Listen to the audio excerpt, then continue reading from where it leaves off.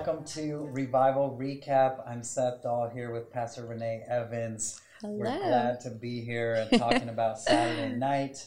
Oh my goodness, what a good message. What a strong message. We've been chatting a little bit already about it, but yes, you had to come late today because you're getting your foundation inspected at your house. Yes, we're looking to purchase a new house and we have to get the foundation looked at. And I've had a couple friends here in the city that have had to have their foundations. One friend just had to have $40,000 worth of restoration in their. Austin is notorious for bad foundations in the soil. Yeah. But when you texted me that, I was already thinking about this to talk about this in our podcast because your podcast was about how 27% of American Christians don't believe the Bible is the Word of God. And it seems like, you're getting the foundation checked. These people are having their foundations restored because the soil has pulled away from the foundation of the house, and it's starting to crumble. It's starting to warp. It's starting to come apart. And in my mind, it's like, the whole sermon on Saturday night is Christians are now trying to pull away from the foundation that got us all. And do you know what's interesting about, if we're going to keep going down that prophetic rabbit trail, the reason that the soil pulls away is because it dries up. Wow. And, it's a clay-based soil here in Austin and the surrounding areas. And the reason there's so much foundation is when you have wet clay and wet soil, things swell and things grow. Yeah. And then when you have dry, when there's a lot of heat, it shrinks up and pulls away. And so it usually has, because it's going up and down, that's why it has so many foundation issues. But the predominant one is the heat, and the drier the soil, the worse the foundation. Shrink up, pull away. Yep. So a dry Christian pulls away from the Word of God. I think it's one of the first things that goes in a believer's life when they're not hungry. Wow. Yeah. Because let's be honest, and I spoke about this too, it's an intentionality. It's a choice to be intentional to get into the Word of God. You've got kids, I got kids. I mean, I work full time. Yeah. We're all busy. I have to wake up at 5:30 in the morning just to read a little bit of my Bible by myself. Totally. I have to get up at 6 just so that I can get up before my kids, just to get in the Word. Yeah. And that's not even my study time. That's just my daily nourishment. And it's the same. So it's so easy to let that go because it really does take intentionality to prioritize it. And it's never smart to let the foundation go. Yep. No, it's the most important. You're going to deal with it one way or another, right? Yeah. Whether it's now or in 20 years, it's going to start cracking. Most beautiful building, but if the foundation is not there, it doesn't matter how nice that building is. Yeah, it won't last. It's true. And even with this house that we're looking at, everyone talks about the potential, but it's you can't bank on potential. Yes. You have to bank on structural integrity. Yeah. Oh my goodness. Yeah. So if you haven't noticed, we're going into the contracting business and give you some tips and tricks. Some different kind of homes here and also develop. That would be great. Probably make a lot of money. I think we would. Yes. In Australia, we use post and beams. I think they call it post and pier here. And I'm like, why do they not do that here? As a side note for anyone who's interested. Yep. But our Saturday night, the whole message was about the Word of God, the importance, the necessity. You had said pretty much right out the gate, I'm tempted to go and pull out all these verses to defend the Bible. And that's always an interesting one because it's the people who don't believe the Bible is the Word of God anyway aren't going to believe when you pull out Scripture to defend it. Totally. But you had this Charles Spurgeon quote that you said. You remember it? Exactly? I do. Okay. Yeah. I have it written down, but I figured you knew. The Bible is like a roaring lion. Who ever thought of defending a lion? You turn it loose and let it defend itself. Yeah. I was like, that's true. I'm not going to get near a lion and pretend that I can help it in any way and defend it, No. Yeah. Why do you think Christians are, they're dried up. Do you think it's the culture is, what is it about Christians right now that 27% are pulling away, not even embracing the Word of God, saying it's not inspired, saying it's not infallible, saying it's not the Word of God anymore? What do you think's causing it? I mean, I think there's so many things. I think there's disappointment that the promises of God haven't manifested in our lives. I think maybe the Bible's not true if I haven't seen it. If my circumstances don't line up to the Bible, then, what is more real to me? Is the Bible more real, or are my experiences more real? And oftentimes people, their experiences trump their level of revelation, I think. I think the Bible says a lot of crazy stuff that we don't understand, and we really want to be able to understand. And so in our need to understand, we argue away its validity. I think that's a big thing. I think especially in our circles, and I touched on this when we speak about like supernatural healing and all of this kind of stuff, we are seeing stuff that's written in the Bible, and again, our experiences sometimes don't match up to those, to what we're reading, and the mystery that we have to embrace in those moments, really, it's like, well, are we going to embrace the mystery that we don't have it all together and we don't have the answers, but one day we will?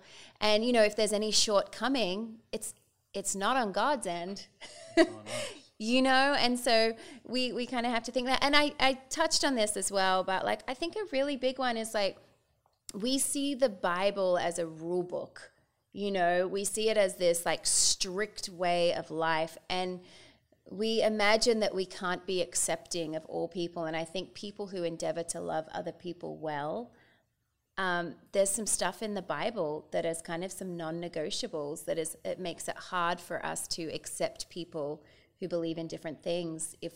So it's at the end of the day, we think we can love people better and accept people better than if we're on our own, than if we're lining up with the Word of God.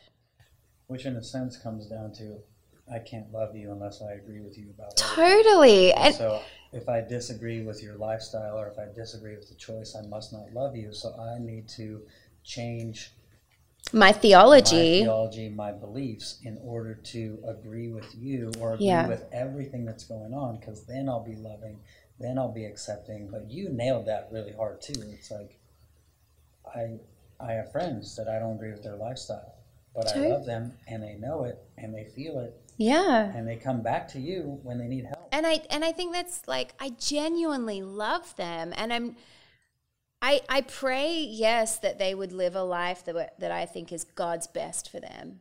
But at the end of the day, I really love them in the midst of where they're at. Like, and I think that's the difference. We can try to love to convert or to change, or we can just love. And that's hard for us to do, especially if we don't agree with their lifestyle. But at the end of the day, it's like the goodness of God leads man to repentance, and it is the Holy Spirit's job to convict people of their sin, not mine.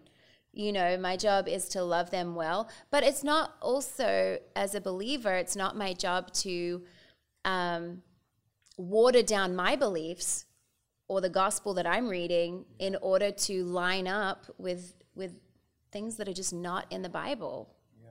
So it's hard. But I mean, I definitely think like you can 100% believe that the Word of God is true, that it is from God, that it is His Word. You can base your life upon that, and you can love people exceptionally well. All at the same time. And one of the things that kind of infuriates me is people who say Christians are so narrow-minded.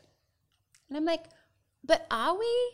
Because a lot of us, I think you'll find, we can love each other in the midst of disagreement, but when we disagree with you on your stance, you just automatically shut us off as being putting us in a certain category. And I'm like, so who's the narrow-minded person now? Like, I mean, I think it's not a narrow-mindedness that we live by; it's a conviction. Yeah. But we can love people so well in the midst of that conviction. Yeah. So I love it. One of my favorite things you said was from Hebrews 4:12. The Word of God is living and active, sharper than any two-edged sword, dividing to soul and spirit, and you said, I think some people like the mixture of soul and spirit, and they don't want that sword to come in. Oh, yeah, because when you get corrected by the word of God, it's not comfortable.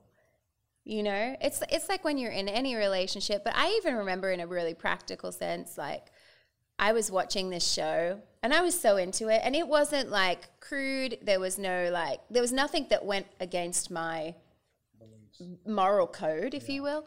But it just wasn't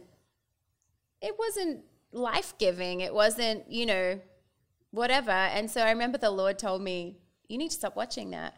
And I'm like, no, I don't want to stop watching it. I've dedicated 3 seasons to the, you know, but of course, like, I wasn't super stoked that I had to, but at the end of the day, I'm like, oh, I'm always going to choose obedience. And I know that that's such a silly little example, but it's like, oh, that kind of sucked. I was really into that. I was really enjoying that show. And so we want to make sure that our flesh, you know, I don't know, we have a high value for our flesh and our desires, and I think we don't want to give place for the Lord to bring that divide, and I think that's why sometimes we just don't want it. Yeah, I forget who it was. They said a long time ago, I'm nervous to read my Bible because then I'm accountable to what I know. And like, oh, some people they won't open it because then they don't want to be held accountable. It's like ignorance is bliss, right? Yeah. And I'm like, well, it's not bliss, it's just ignorant. It's either ignorant or disobedience. I mean, let's take our pick. You said a Bill Johnson quote about this too. Oh my gosh, it's such a good quote. Yeah, you want to say it? You remember it? Okay. I'm trying to. Yes, I do. You can be corrected in private by the sword, or in public by the community. But either way, you'll be corrected. Yeah. Get the sword out. I would much prefer for God to correct me in private through the word and through relationship than I would. I mean, I feel like any one of us can say that. You know, it's when you think you're exempt from that correction, but when you realize, oh, it's going to happen either way. I mean, we've kind of seen it lately. There's been a lot of public correction. Yeah, a lot of public stuff happening. It's like, oh, this has to be fixed, but now it's being fixed out in public for the whole world to see. Yeah, because it was never fixed in private. Yeah, it was never adjusted or corrected in private, and now it's really bad. Yeah, man. Yeah, that's a wake-up call for everyone. Yeah, it's so wild. And there was one thing we were talking before we actually started the recording, but there was something from the message that you didn't actually get to. So you did not get this in the sermon if you were there Saturday night. If you watch it on YouTube or Facebook, you did not get this in the sermon. Renee's about to share some stuff that she wanted to get to but couldn't. So what was that? Well, I love illustrations and I love props. You know, I love the life of Aimee Semple McPherson. If you know who she is, she was a revivalist back in the early 1900s, and she used theater and props to do her sermons. And I just love it because some of the sermons that I've listened to, I've gotten such a visual and deeper understanding of when they've used, you know, this element of props and stuff. And so I was like, what can I use? What can I bring into this message to kind of illustrate my point? And I didn't actually get to it, but I went around my house and I gathered all my Bibles, and not Joaquin's Bibles, just my Bibles. And I had seven Bibles, and so I wanted to bring them and just stack them next to the pulpit. And just to show people, like, the average believer has multiple Bibles in their house, multiple. And, you know, I think sometimes take for granted the absolute privilege it is that we have access to the Word of God in the way that we have access to it. And sometimes when you have too much of a good thing, you don't realize until it's gone. And again, I was actually listening to a Bill Johnson sermon, but it was derived from this story of the underground church in China. And obviously in a lot of places in China, it's actually illegal to have a Bible. And so Bibles have to be smuggled in by missionaries. And there was this one box of Bibles that got brought in, and as they were opening the box, like just families and entire people, you know, groups of people were just like weeping at the sight of a Bible, and there wasn't enough Bibles to go around. And what often happens in the underground church in China is they rip pages out of the Bible, and one family will take a page for like a week, and they'll study it, and they'll memorize it, and then they'll swap it between other families, and so that they can kind of ingest and memorize as much as the Word of God as possible, you know. And we sometimes like have 7 or 8, like I did, 7 or 8 Bibles just sitting in our house. Like I probably only used 2 of them for my study, you know, and the rest are just there kind of collecting dust. And I'm like, man, we have an abundance of a good thing and we don't even realize it. And the Bill Johnson quote from that was, he said that famine always follows misused abundance. And I'm like, wow, that'll preach. But I'm like, we have this abundance, and unless we do a good job using it, famine will follow, you know? And I mean, you don't have to be a genius to try to figure out what's happening. Taking prayer out of schools, taking Bibles out of schools, taking Bibles out of like hospitals, hotels, they're starting to remove it all. Yeah, and the cancellation of so many things that have controversial topics in them, or could have controversial topics. Like Dr. Seuss. The Bible has more controversy than probably all of them those books all combined. Together. Yeah, it's all in there. I actually saw somebody came out and said recently Jesus was a racist and I knew it was coming. But I feel like I think what we need to realize is like, okay, you have 7. Do they realize Jesus wasn't white? Yeah, I know. He wasn't white. I mean, that could be shocking to some people. Mess some people up.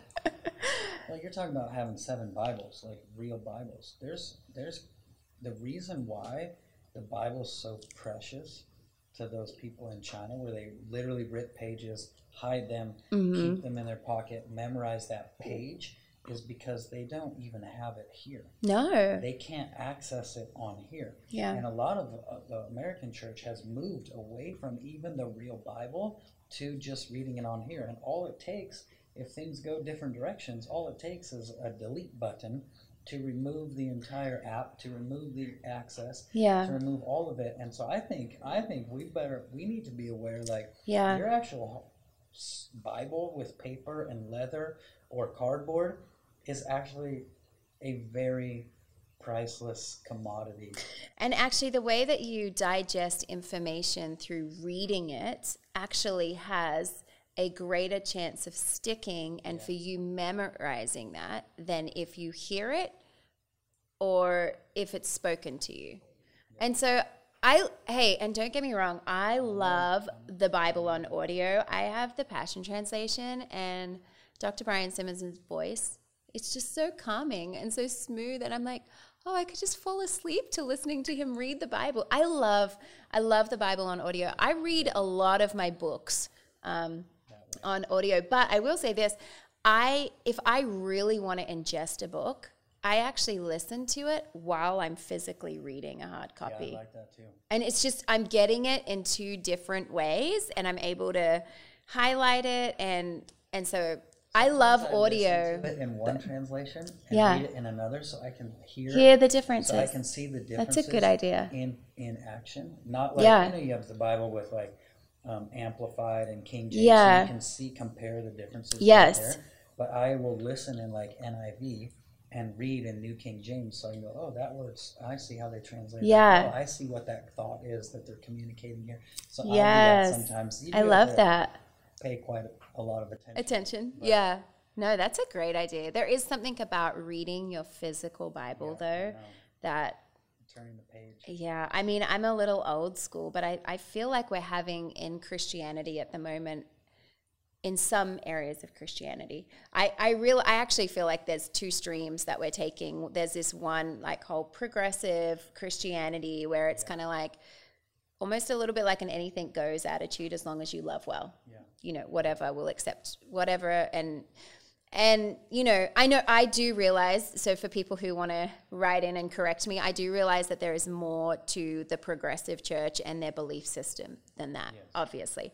But I do think there's this whole relevant, hip, like, let's go down this stream. But I actually, and what I'm super excited about is I feel like there's this whole other group of Christians who are actually turning back to some of the fundamental, foundational Christian disciplines and principles that our faith was built upon. Yeah. And I think it's beautiful. I think it's creating a very visible divide within the church, but I think it's needed. And I think not the divide, just this returning back to the old. And here's what I think as well sometimes, right? I'm like, sometimes we think we're so much smarter than our forefathers because we have Google, right? Because we have cars, and because we have... Right. They were foolish, or they weren't intelligent. Yeah. Oh my goodness. Oh, they run circles around us, and if we think our they Google, have everything in their heads, we have nothing in our I heads. know. And plus, the information we do have access to, who can ever say if that is true or not? Yeah. You know? Yeah. And so I don't know. I'm looking back on like Madame Guyon and Francis of Assisi and all of these like incredible like.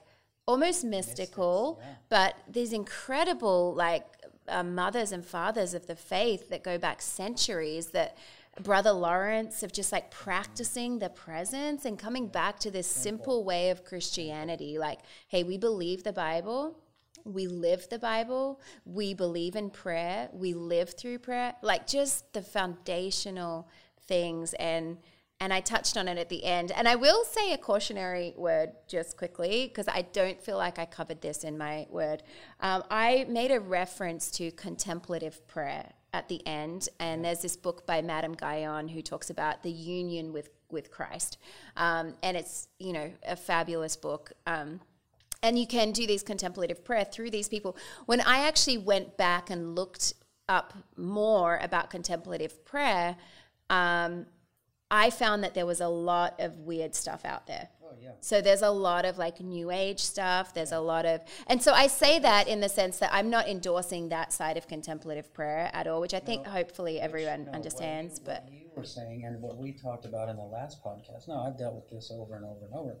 You talked about, we were talking about Psalm 91, encountering God, and you said, I like to take the Bible and imagine myself being wrapped in. Remember this? We're in this room right here. Yeah. And being hidden under the shadow of His wings and feeling His wings come around. Yeah. Imagining His wings. Like, okay, so the difference is we're supposed to meditate on the Word, the law, day and night, right?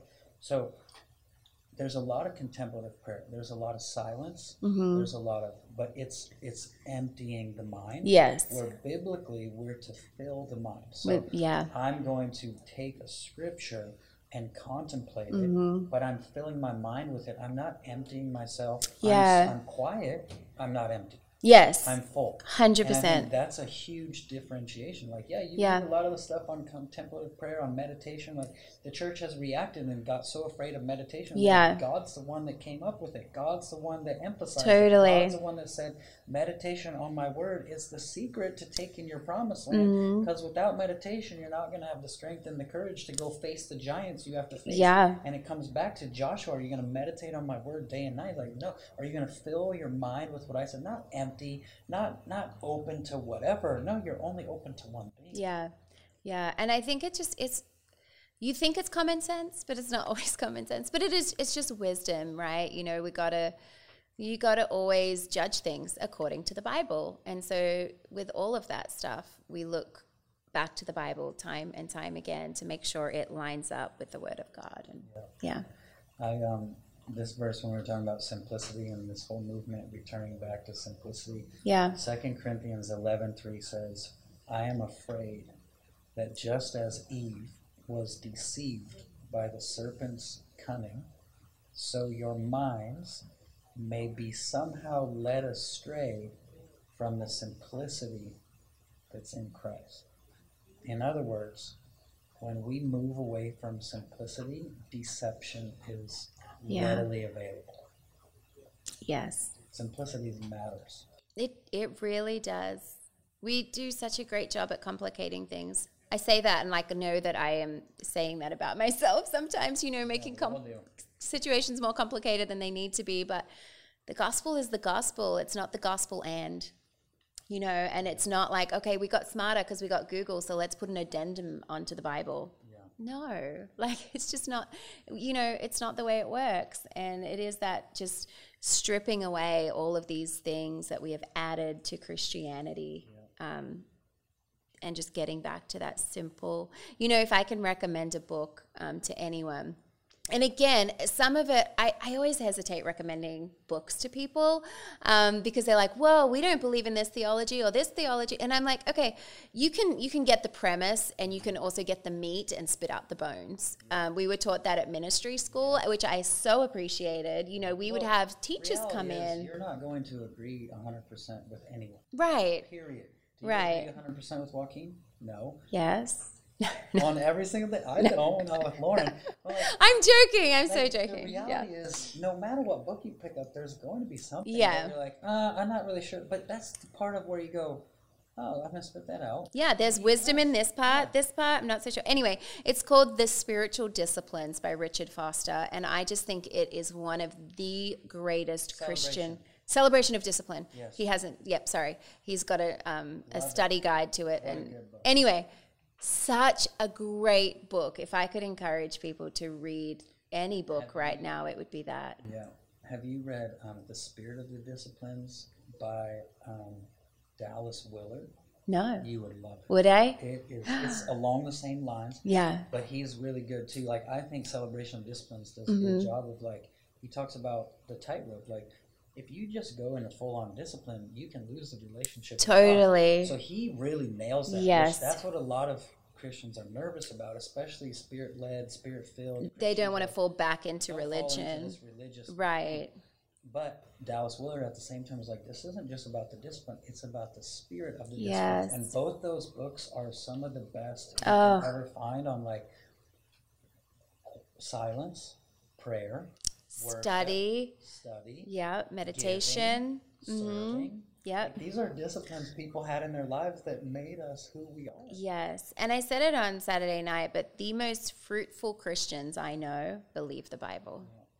Believe that the Bible is the Word of God and live their life according as best they can to the Word of God. Yeah. And they are the most fruitful Christians. I know. And I see a lot of non-fruitful Christians out there, and they talk a big game, but the fruit of their life, it's just not there. Like, one other thing I think I want to bring up before we wrap up. I feel like it's controversial. I'm watching his Dan Fairley. So you were talking about the two streams. One's moving more simple. One's moving a different direction. He said something. Dan Fairley from Bethel is one of the most amazing teachers. He's incredible. Smartest man. So smart. I've ever met. Yes. He said, God is love. So we read the Bible, we see God. Yeah. That's love. What the world has done is said love is God. So if I love you, it has to do with all the agreement, all the stuff. Yes, that is so good. People they've interpreted that to be, if I love, that's God. Not wow. God defines love. Yeah. Love defines God. And when he said that, I was like, are you? That is it right there. I mean, I could have just said that quote and walked off the stage. Yeah. That's the point. Yeah, and for us to think that our love is greater than his is so insulting. To us to be able to say, oh God, we're loving this person better than you are because we're accepting them in their sin. Yeah. How insulting to the very God that created us. Like, what a slap in the face. Yeah. Yeah. All right. Wow, that's amazing. I love that. I thought it was one of the best things. He's told me a lot of really good stuff. That's going to be like... He summed up society and this problem we're having right now, this challenge, this thing that we're talking about. He summed it up in one thing. I was like, that's wow. It. Hey, let's do something fun before we end. Yeah. Let's just, because I know we geek out on books. What are you reading right now? What am I reading right now? Yeah. Okay, this is... He's going to come up with a whole list. I'm trying to read 40 books this year, and it's quite... I actually just read. Yeah. is it Union with God? I just read one of her books. I just finished that. Yeah.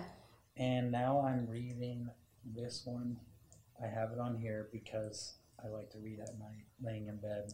And so I have a lot on my phone as well. I'm reading Unlocking Destinies from the Courts of Heaven. Ooh. Who wrote that? Robert Henderson. He's got a whole Wow. bunch of books on the Courts of Heaven, on like where God makes decisions for countries, for people. The books written about people and the destinies, you know. Yeah. Before you had any days, I wrote them all down in the books about you. So he's like, just talking about like everybody has destinies and how to unlock them and how to pray into them and stuff like that. So I want to read that. That is awesome. Really good. I'm just about to start. I have 2 books I'm reading. One is Beautiful Resistance by John Tyson. Have you heard of that one? I like him. An Aussie living in New York City, pastoring there. I just got given it actually from my brother and sister-in-law for my birthday. And then The Cost of Discipleship by Dietrich Bonhoeffer. And I'm really excited about those. Guys. I just want the old guys. I know that we've got stuff to say in this generation, but I'm like, I just don't know if any of it's as good as what they ever said. So I don't know. Going back. There's a guy I've read a lot, Adam Clarke. He was a Bible commentator, I think in the 1400s. So Georgian Banov has studied him a lot. Okay. And so if Georgian Banov studied someone, because he's like very smart theologian. Like you would not think that about him, but he is. So is she, Winnie Banov, her wife. Incredible theologian. His wife, yeah. So he said, Seth, if you want to read one of those old dudes that really understood the gospel, it's Adam Clarke, Clarke. You can just read him online. He has letters to preachers. Wow. That will mess you up. It's like 10 things preachers need. Something. He's like wrote a letter to young preachers, and it's so powerful. But he's the guy that originally said, if you're waiting to die to be set free from sin, you just crowned death as your savior, not Jesus. I know.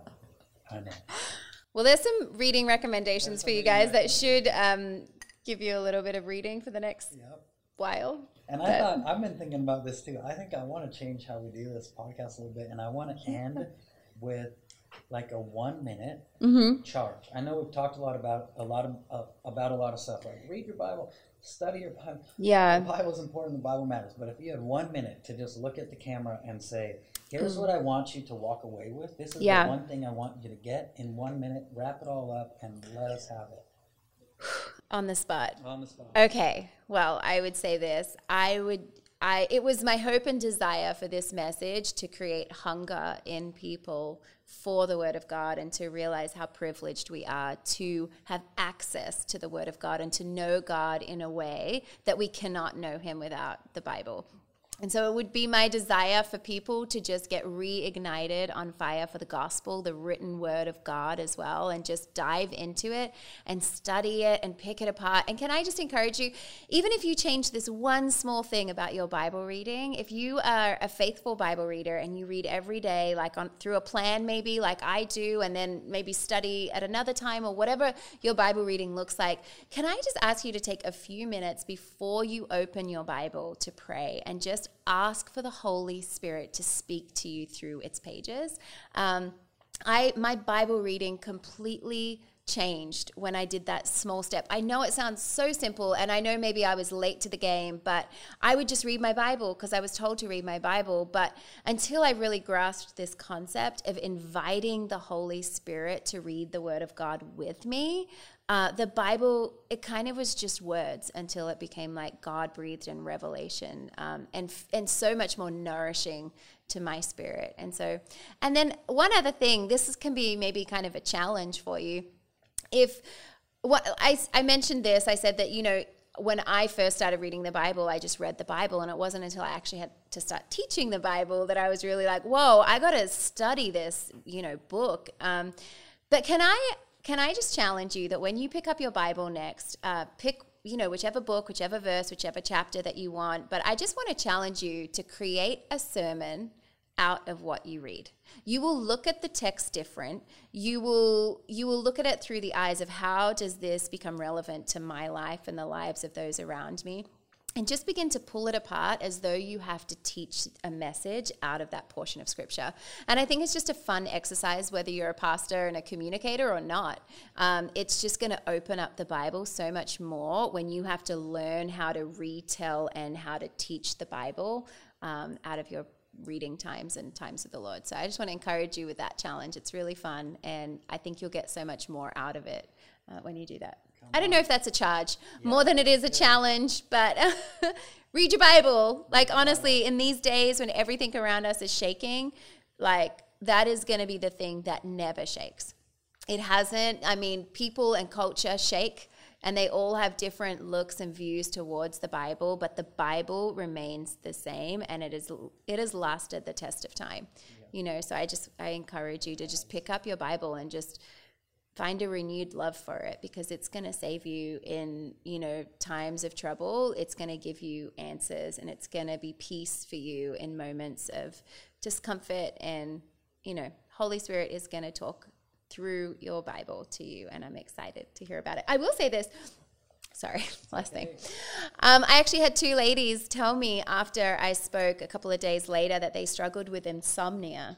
And they actually tried to do the practice that I led at the end of the service, which was to lead people through, like, in a sense, a guided contemplative prayer surrounding scripture. And they did that as they were falling asleep. And both of them slept like babies, had the best nights of their sleep of their lives. So I just want to release that and just say, if you're struggling with insomnia or anything to do with not getting enough sleep, not getting deep enough, restful sleep, then I just encourage you to fall asleep to the Word of God, meditating on the Word of God. And I'm just believing that those testimonies will just happen again, and that you're going to get a great night's sleep. We all need more sleep. Yes. Amen. That's amazing. Come on. Going to sleep. Yes. Out the Word of God. Oh, come on. And sleeping good. Yes. That's what we need. Well, thank you guys for joining us. Thank you, Renee, for that challenge. Thanks. Yeah, that was good. And as always, you can join us at BethelATX.com or Facebook, Instagram, YouTube. All of our content is on there. You can follow along with us. Yes. And join us on Saturday nights. Yeah. Love you guys. Love you. See you soon.